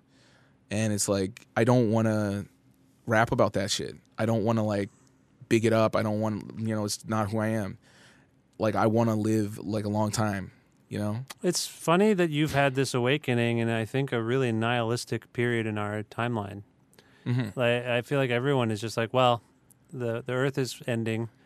Clearly, people don't care. They're electing the weirdest, worst people in the world. Why do I feel so optimistic? It's weird. I am very great. optimistic about it's like, great. the future. I feel like you had, because again, you're a tastemaker. I think you're a bit of a soothsayer. I feel like Hope in Dirt City is more reflective of this time than this record is. But this is the kind of record we need in this time, because it gives a sense of, it's a hopeful trajectory. It's like a sense of, no, this is worth doing. This is worth living. It's like taking inventory of like the problems that are going on in life today and like deciding, let's do something about it. Yeah, totally. Okay, let's move on. Yeah, I think we're okay to move on, and I feel like the next song is System. Yeah. System, which is produced by Ango. Clerks say brother when they greet him. Dads talk jive when they meet him. Yeah, it's irritating, but at least they're not hating like the cops every time that they see him. He's kicked out of stores like it's urgent, even though a nigga just purchased. Old ladies clutching their purses. When he walking down the street, they get nervous. He just got a job in service, but the higher-ups make him feel worthless. Sold the most jeans that the mall's ever seen, but they don't give a fuck how he's working. He goes to the club with his figures, all the white folks singing out nigga. Came to get saved by the rhythm, now he's feeling like a slave to the system. I've been going hard, trying to get up off the wall. Won't let my cup hit the bottom. This is our night forevermore. We're reborn in the night right now. It's a soul right now. Before we have to come right down. Ango is a dude also from Montreal. Right. Rep in Montreal, but he lives here. And he's a producer of all kinds of stripes, and he's kind of a part of the same crew as like a Jacques Green or like Lunis. Like he's like similar. Okay.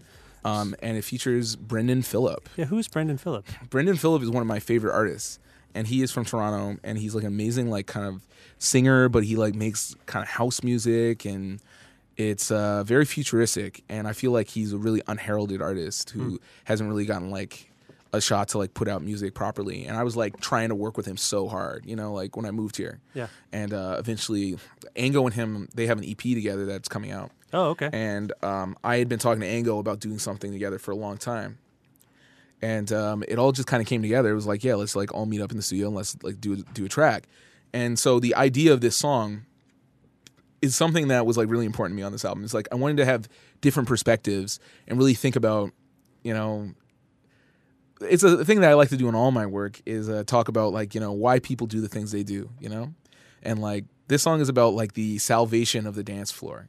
You know, it's about like why we go to the club. You know, it's like maybe to forget about our problems or like, you know, feel better, you know, until you have to go back to work or whatever, you know? Yeah. And then sometimes that doesn't even work because, you know, it crops itself up at the party. The song is really all about microaggressions. If you're familiar with this term. I am familiar with the term. Yeah. How do you mean? Like either like racial or sexist microaggressions. Okay. Like, the first verse is basically, from my perspective, as a black person. Did this happen to you, by the way? Like all the stuff I'm talking about has happened to me in no uncertain terms, basically. Yeah, inspired by me, but also like people I've talked to too. Like the second verse though is like really inspired by like women in my life. And well, I feel like if the first verse is about you and you write in the third person, but I couldn't help but feel like the first verse was about yourself. Yeah, and like a first person account written in the third person, and then similarly for the second, it feels like you might be addressing, among other things, a bad boyfriend.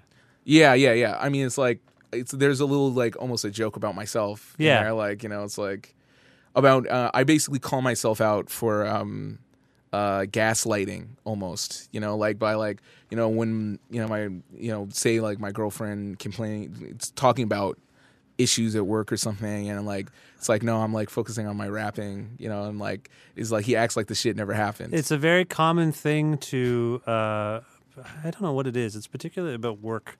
I feel like it's pretty common to block off someone else's work concerns for your own. I don't know why. Yeah. It's a weird impulse. I mean, it's like me acknowledging that like I've probably done that before, you know, and like I think a lot of guys do that kind of thing. Why is that? What's wrong with us? Well, we're the worst. That's becoming clear. Guys are the absolute worst. We're the worst. Yes. Yeah. But yeah, I also so I just wanted to write that verse too, just to be like, it was really inspired by my girlfriend, and I wanted to show her that I've been listening. But is the system a social system? It's like the systematic structures that like that of like work that control us. You know, like it's like in the first verse, it's like a guy who works at the mall, who is very good at his job but doesn't get acknowledged, and has like racist shit happen to him all day. Like this shit like at the top of that verse, that is like my like put that on my tombstone. Like that's like my life. It's like. But you live for the night. We're reborn in the night right now. Let's just soar right now before we have to come right down. It's kind of this escapism that happens at night. Yeah. The sunlight kind of is the sun and the day. It's very hard to find that release. You can forget about it. You can like lose yourself in the music. Yeah. You can or remind yourself of like an old song, and it reminds you of like an old time when you were happier. Like there's like so many things. Like music is so powerful. Yeah. You know, and it's like I wanted to. This is again a very optimistic song in the end. Yeah. Because, you know, it's like talks about all these problems, but it's like you can find salvation through music. Okay, well, that was well put. I think we should move on to High Rise. Yeah. When city life has got you down, and all day you search around, get on your feet and off the ground. Let's move into a high rise. City life can drive you mad. I've seen it happen, it's so sad. Just log out, stop checking ads, and move into a high rise. Who needs community? Not me and you, or you and me. Swimming pools all in our suite. Beats the view on College Street. Who needs the shops and schools? Not you and me, or me and you. Baby girl, you know it's true. We're moving to a high rise. Moving to a high rise. High Rise is an amazing song, produced by Jacques Green again, and we've talked about your moving around a little bit. We've talked to you about you living in Edmonton, Montreal, Toronto. You once wrote a song called Real Estate, which was more kind of tongue-in-cheek, I thought, but this seems like a very direct analysis of what's happening with how people are able to live in cities these days. this sarcastic, hypnotic chorus move into a high rise. Like it's almost like a subliminal message. Yeah, it's like, well, it's that part is like the real estate agent like telling you. Yes. You know, it's like the pitch. Yes, exactly. What inspired this song? Okay, so this is inspired by me and my girlfriend moving to Toronto. Mm-hmm. And when we were looking for a place to live, it was really hard. It took super long time. And, you know, like whether it was because like obviously I had some landlords who like didn't want to rent to us because of me being a black person. That happened a couple times, actually. How do you know when that's happening? I know it's an assumption to make, but... There was a guy in Roncesvalles who only asked me about what I did for money. Oh, he didn't ask her anything, only asked me, and was just like, so like, how are you going to be able to pay rent here, basically, you know? How did you respond? I was like, well, I'm a professional musician, you know, I'm a writer, you know? Yeah. And he was just, you know, He he was like grilling me, like for all kinds of information. And while I'm like behind his back, like my girlfriend's like giving me the eye, like, let's get out of here. Yeah, totally. You know? Yeah. But That yeah, sucks. we I'm looked sorry. at, it's, sometimes you have to deal with that. But on a lesser level, I've dealt with some of that stuff Mhm, too, and mhm. I'm not, but I haven't. I don't know. I also think I am naive about that stuff. I mean, like when I would go to look at apartments, I would always put on my like apartment outfit, What? which was like my like I have a very nice coat, Yes. you know, and like you know like a button up shirt and stuff. And I would look like not that hip hop, and occasionally I'd just be like, I'm a writer, Yes. you know, like Yes. I'd be Yeah. kind of hide. One time like they found out I was a musician, and they were like, well, we had a drummer here once, so we're not going to let you guys move in. Oh. And I was like, I'm not a drummer. No. I'm not going to be practicing drums. But anyway, Yeah. this song was inspired by that whole experience because it got to the point where we were like, we're not going to be able to find like a nice like house or like an apartment to like move into. Maybe we should just do like one of those high-rise apartments or like or like a condo. Let's just do the condo thing, you know. And I remember just like I was super stressed, like, and I was like taking a bath because I was so stressed, Right. And the song needed a soak, and the song came to me, and I was like just in the tub, like it's thinking. it's a commentary on your own situation, but I think it's a commentary on what a lot of people are going through. Yeah, and I lived on College Street at the time. Yeah. So I'm which just you like, shout out a little bit. Well, you sort of shout it out. You kind of put it down. Well, yeah, no, it's like it's the pitch. Yes. From the real estate person. It's like Ah. it's way better than where you're living right now. Right. Right. You know, and it's like, yes, it's definitely like this. I see like some kind of like American Psycho vibes in it, whereas and this kind of like yuppie, almost like 80s lifestyle. Like it's definitely. Yeah. I don't know. I hope people understand like the perspective of it because I definitely, you know, I'm not like pro condo. No, or something. not I at hope all. It's obvious. No, that it's I like, thought you were making a critique about it, and like you say about what the pitches that you get. And you know, yeah, like when I say like city life can drive you mad, I've seen it happen. It's so sad, Yeah. and it's like very extremely like fake. Yes. Being sad. Yes. And that's like how I see like these real estate agents. They treat mental health issues. You know, like they'll like take out all these like cheap services for homeless people, and Yeah. you know, totally like gut these neighborhoods like they're trying to do Parkdale, and they don't care about who they displace. Yeah. You know, but like they'll pretend that they care to like be able to build what they want to build. And this notion of like who needs community. Yeah. Like who Yeah. needs all this, like all the building blocks of like what made this community so good that you want to build a giant tower there. Yeah. You kind of forgot. It's an amazing commentary on it. I'm actually really happy that you've spoken out about as much of the many things that you've spoken out about on this record are And then really integral. I love in the last verse, there's, you know, lose the need to be house proud. Yeah. Get over the underground. Yes, that's very good. Like, get up there, get into this condo. I'm You'll trying be happier. to. I'm clinging to our downtown home, Mhm. and some people I think view it as downtown Guelph. Yeah. but some people view it as kind of this vain attempt at staying hip and cool. And I'm like, no, it's just better. Yeah, I don't know yeah, what to yeah. tell you. It's just Oh. better to be down here. So I don't want to live in a suburb. Anyway, fantastic song. We are going to move on now to a song you alluded to earlier.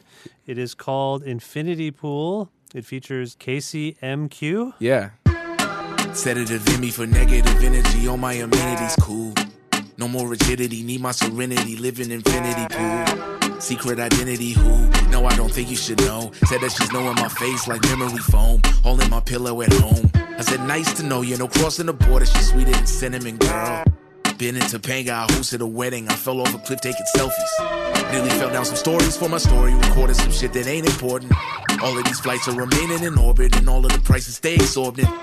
Returning for tour, I'm treating this shit like it's war. Settling scores, rental van look like a tank. I'm out here going for broke, used to be poor. Now I spend cash on couture, happily breaking the bank. Jacket Azure, cop that thing back at the store. Don't know what this shit is for.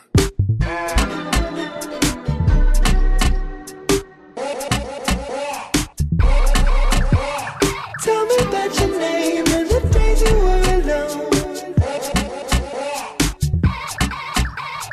That the night long, even when you hear it slow.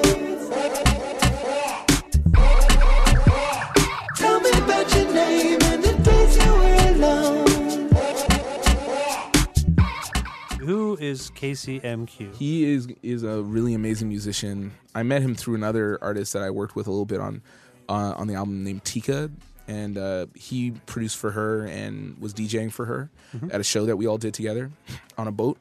On a boat? Yeah, it was on a boat, and I was like loving his beats, and I talked to him there, and then we ended up linking up and working on some stuff in his studio. I think he's going to be a really popular artist in the next couple years. Like he's got some great ideas. But this song is all about conspicuous consumption.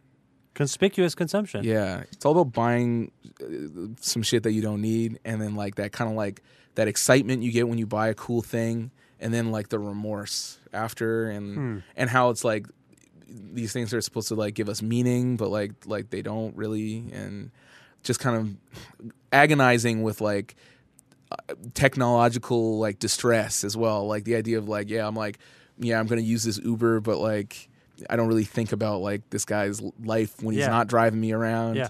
You know, like I'm gonna like torrent this movie and just delete it after. You know, that's like, right. It's like this kind of like disdain for all objects. You know, it's like this. I love the mood of this song. I love it. It's quite a juxtaposition from what we were talking about earlier in some of the songs from earlier, where you're kind of flexing a materialistic muscle. Yeah.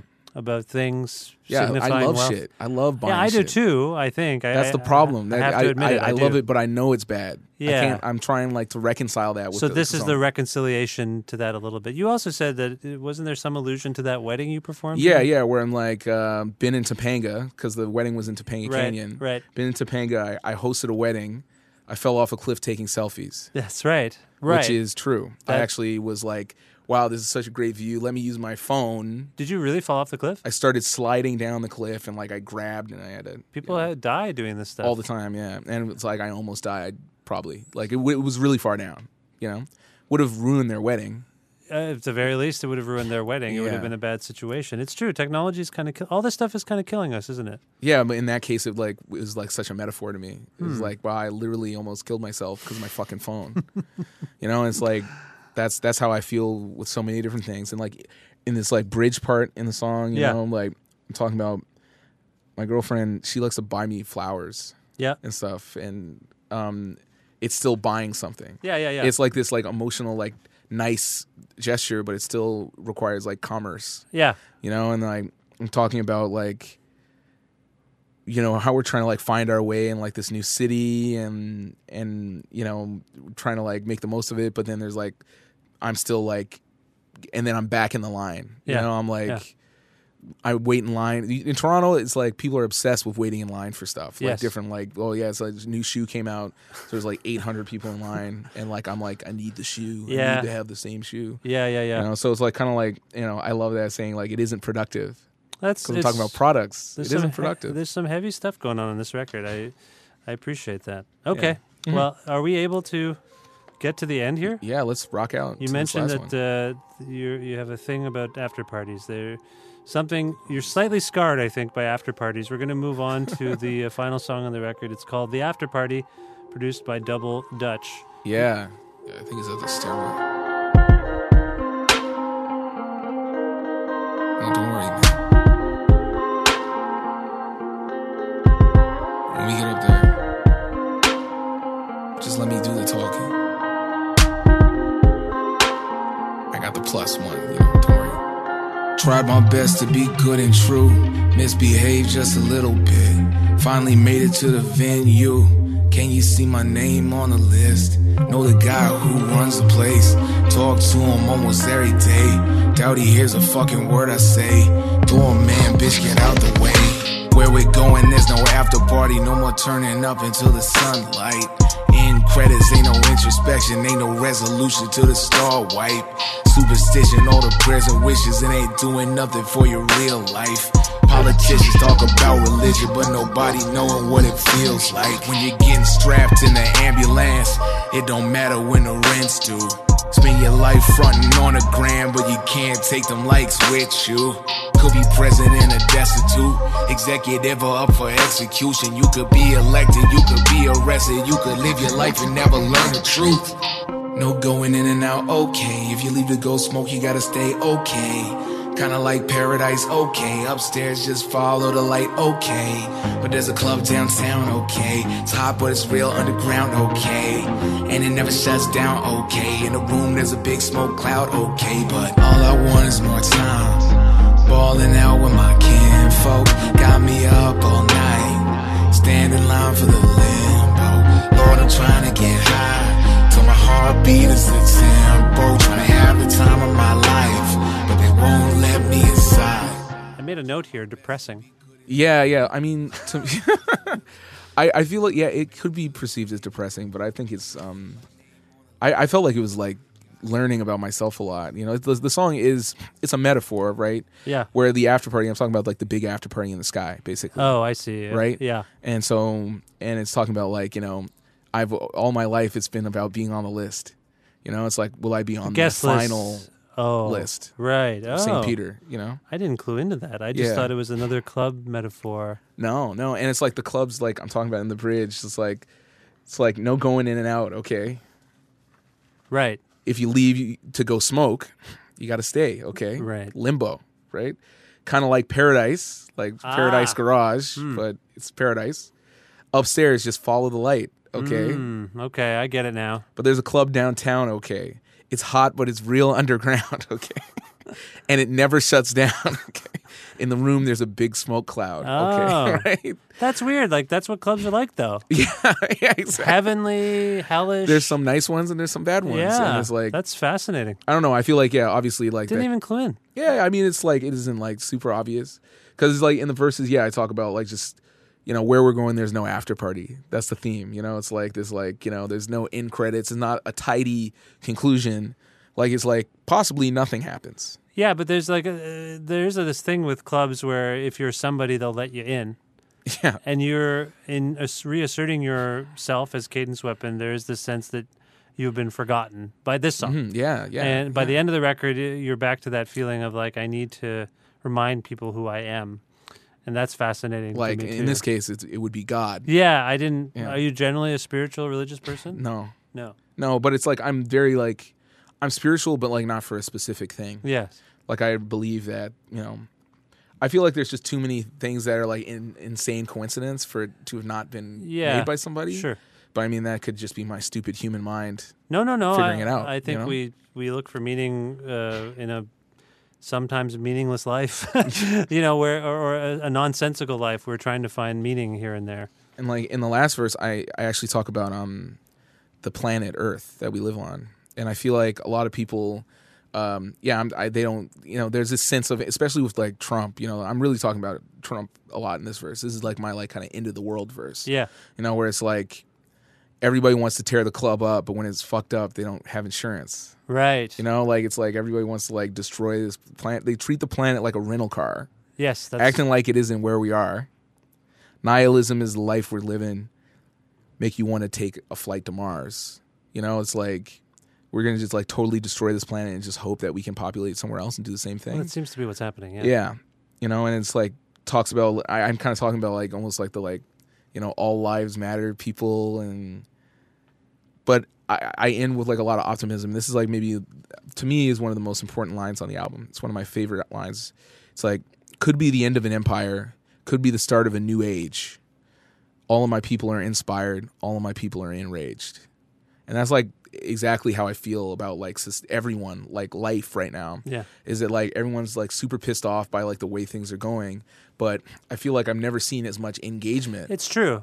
People are Ever. aware of things more, and that's why they're pissed off. Yeah, and it's like it's like a glass half full or half empty way of seeing things. Like this could be like the end of like an empire that's been in charge for a long time of the world, or it could be like the start of like a new, better time. You know, which is what we're seeing with like a lot of like the Weinstein stuff too. Like I think this is finally the way of getting rid of the old guard. Yeah. You know, it's like this could be it. The old guard and the old philosophies, I think. Old ways of doing things. Yeah, you know? It's like a real sea change. Well, that's another remarkable song, and I thank you, Rolly, for going through the whole thing with me. It's unbelievable. I found this very insightful, and I'm glad you're in a good place. Thank you. Yeah. Yeah, I mean, I definitely wanted to, you know, and I want to give a shout out to Chris Moncada at the label. E1. Yeah. Because he gave me some great advice just of, you know, like, let's, like, you know, you're good at rapping and for rapping's sake, but, you know, it's good to rap about something. Yeah. You know, it's like sometimes it's easy to like lose sight of that because it's very fun to rap about nothing. I feel like you've always rapped about something. I mean, but this does seem more purposeful, if that's what you mean. Yeah, that's mainly what I mean. Yeah. Okay, where can people learn more about Cadence Weapon and the record Cadence Weapon? Well, you know, you can hit me on Twitter, Instagram, Facebook, Cadence Weapon, at Cadence Weapon. Okay. All the info for everything will be there. I'm going to be playing a bunch of shows. I'm going to be back out there. And please say hi. And like I want to hear what people think of the album because not having an album out for so long and not being able to have like the reflection of the audience like telling you what they think, like, you know, it's been like I've been in stasis. Yeah, so totally. I'm very excited to hear what people think. Well, I if it's for what it's worth, I think they're going to love it. Great. That's how I feel. And I want that to spread. You got me hyped. Is there a particular song we can go out on from this record that you know, something we can play for people? Yeah, I would probably say, you know, Infinity Pool. I think really, Infinity Pool is my favorite. Okay, I think it is my favorite song on the album. Okay, I mean it's like such a vibe. No, it's fine. I just I know that there's some more assertive songs towards the top of the record. Infinity Pool is a great song. I think that's a good choice. Cool. All right, this is Infinity Pool by Cadence Weapon. Rolly, thank you so much for being on this show. Happy New Year and best of luck with everything going forward. Yeah, and thanks for all the support over the years. Sedative in me for negative energy, all my amenities cool. No more rigidity, need my serenity, live in infinity pool. Secret identity, who? No, I don't think you should know. Said that she's knowing my face like memory foam. All in my pillow at home. I said, nice to know you, no crossing the border, she's sweeter than cinnamon, girl. Been in Topanga, I hosted a wedding, I fell off a cliff taking selfies. Nearly fell down some stories for my story, recorded some shit that ain't important. All of these flights are remaining in orbit, and all of the prices stay exorbitant. Returning for tour, I'm treating this shit like it's war. Settling scores, rental van look like a tank. I'm out here going for broke, used to be poor. Now I spend cash on couture, happily breaking the bank. Jack at Azure, cop that thing back at the store. Don't know what this shit is for.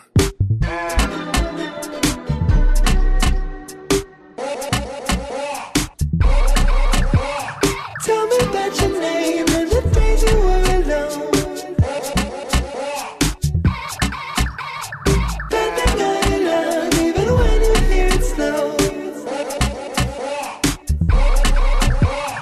Tell me about your name and the days you were alone. She buys me flowers. She ambles out the door until it's closing time. Every day that summer it was sun showers. I tried to light the home fires in the night.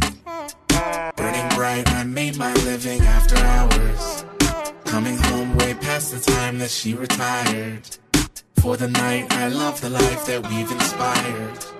If we lose direction, just look for the tower. Glowing lights, glowing lights. I'm back in the line, wasting my time, hoping to bolster my pride. It isn't productive, I'm waiting for something, I'm going right out of my mind. Copping some shit to define what I've been hoping to find. Scared that there ain't nothing there. Buyer beware, hoping my car gets declined. Used to go walking for miles, now I catch rides from some guy trying to provide, hoping his family alright. Play with my phone in the quiet. The food just arrived, the tour incomplete. When we get finished, I'm pressing delete. Play on repeat, feeling swept up in the stream, hoping to get some relief.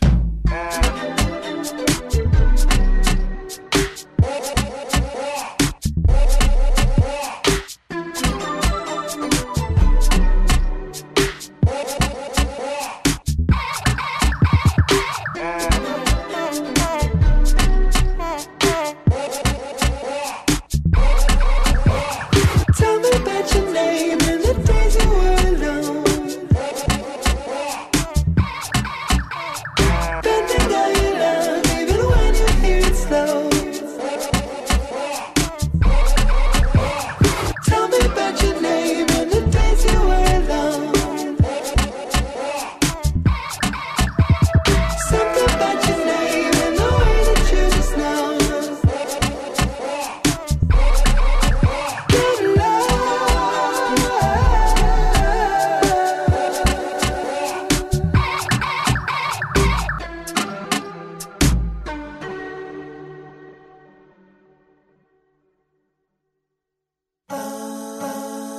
Special thanks to Cadence Weapon, a.k.a. Rolly Pemberton, for being on this, the 375th episode of Creative Control, which is part of the Entertainment One podcast network and available on all your finer podcast platforms. If you can't find an episode you're looking for, or you want to learn more about me and sign up for my regularly scheduled newsletter, please visit vishkhanna.com. You can like Creative Control on Facebook, follow us on Twitter at vishcreative, or follow me at vishkhanna, and listen to a radio show version of Creative Control on Wednesdays at noon Eastern Standard Time around the world at cfru.ca, or on an actual radio at 93.3 FM if you're in or near Guelph.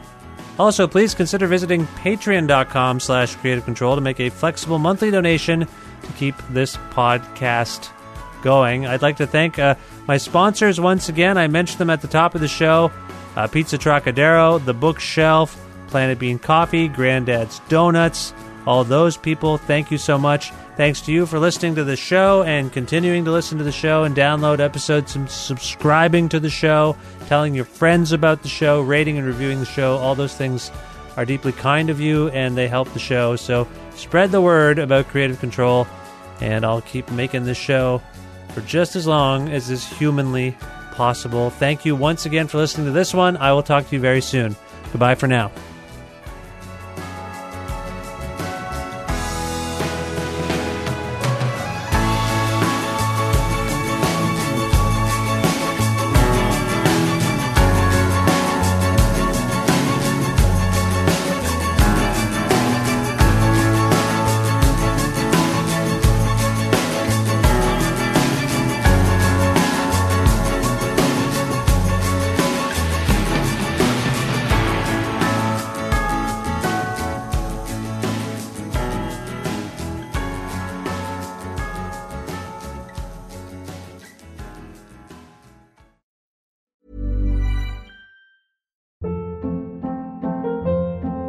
Hold up. What was that? Boring. No flavor. That was as bad as those leftovers you ate all week. Keke Palmer here, and it's time to say hello to something fresh and guilt-free. Hello Fresh. Jazz up dinner with pecan-crusted chicken or garlic butter shrimp scampi. Now that's music to my mouth. Hello Fresh. Let's get this dinner party started. Discover all the delicious possibilities at hellofresh.com.